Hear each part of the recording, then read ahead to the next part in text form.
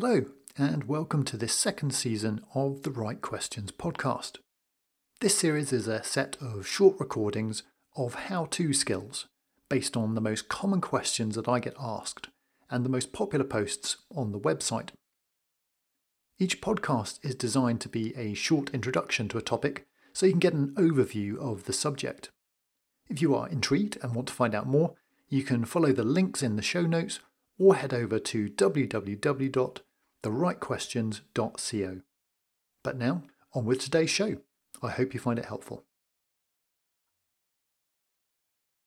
How to make decisions and use a decision-making process. When was the last time you made a decision? What decision-making process did you use? How much time did you think about it? One way or another, you experienced a decision-making process, and that was one of perhaps hundreds of decisions you've made already today. So, what is decision-making? Put simply, a decision is a choice between alternatives made after consideration. And a decision-making process is the sequence of steps you go through to make that choice. Decision-making is a process, and whether we are conscious of the process or not, we are faced with a multitude of decisions to make every day. Researchers at Cornell University have shown that we make over 200 decisions a day on food alone. This number of decisions, coupled with the large amount of choice we face, can lead to what's known as analysis paralysis. To avoid this paralysis of analysis, we often rely on heuristics, simple decision-making tools or rules of thumb to help us make informed decisions.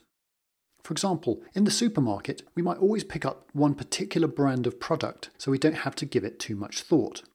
This can be an effective heuristic to help us save time, ensure quality, or save money.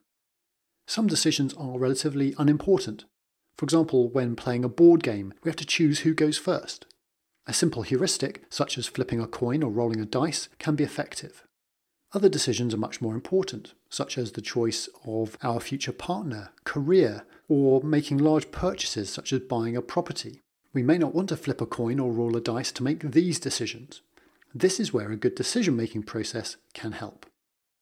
Decision-making processes can help us step back from our situation and give time to make the choice more objectively. Decision-making processes also seek to identify the stages needed to make a decision so we can follow through the choice in a logical manner. Probably the most simple decision-making process is expressed in the OODA loop.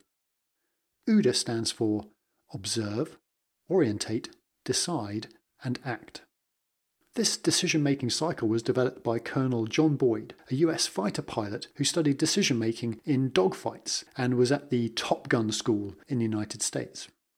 This is an easy-to-remember process that highlights the absolute essentials of decision-making. Commonly, decision-making is broken down into a 7-step process. 1. Analyze the problem and outline the goal. 2. Gather data and consider factors. 3. Develop alternative courses of action. 4. Consider the advantages or disadvantages of each alternative.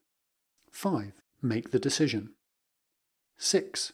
Implement the decision. 7. Learn from the decision. This process then becomes a cycle. We learn from our last decision and the actions we took and take that experience into our next choice. There are lots of different examples of decision-making tools available that can help you through these kind of processes. If you'd like more on these tools, then just click on the link and head over to the website, which is www.therightquestions.co. And if you found this helpful, please do like and subscribe. Thanks for listening.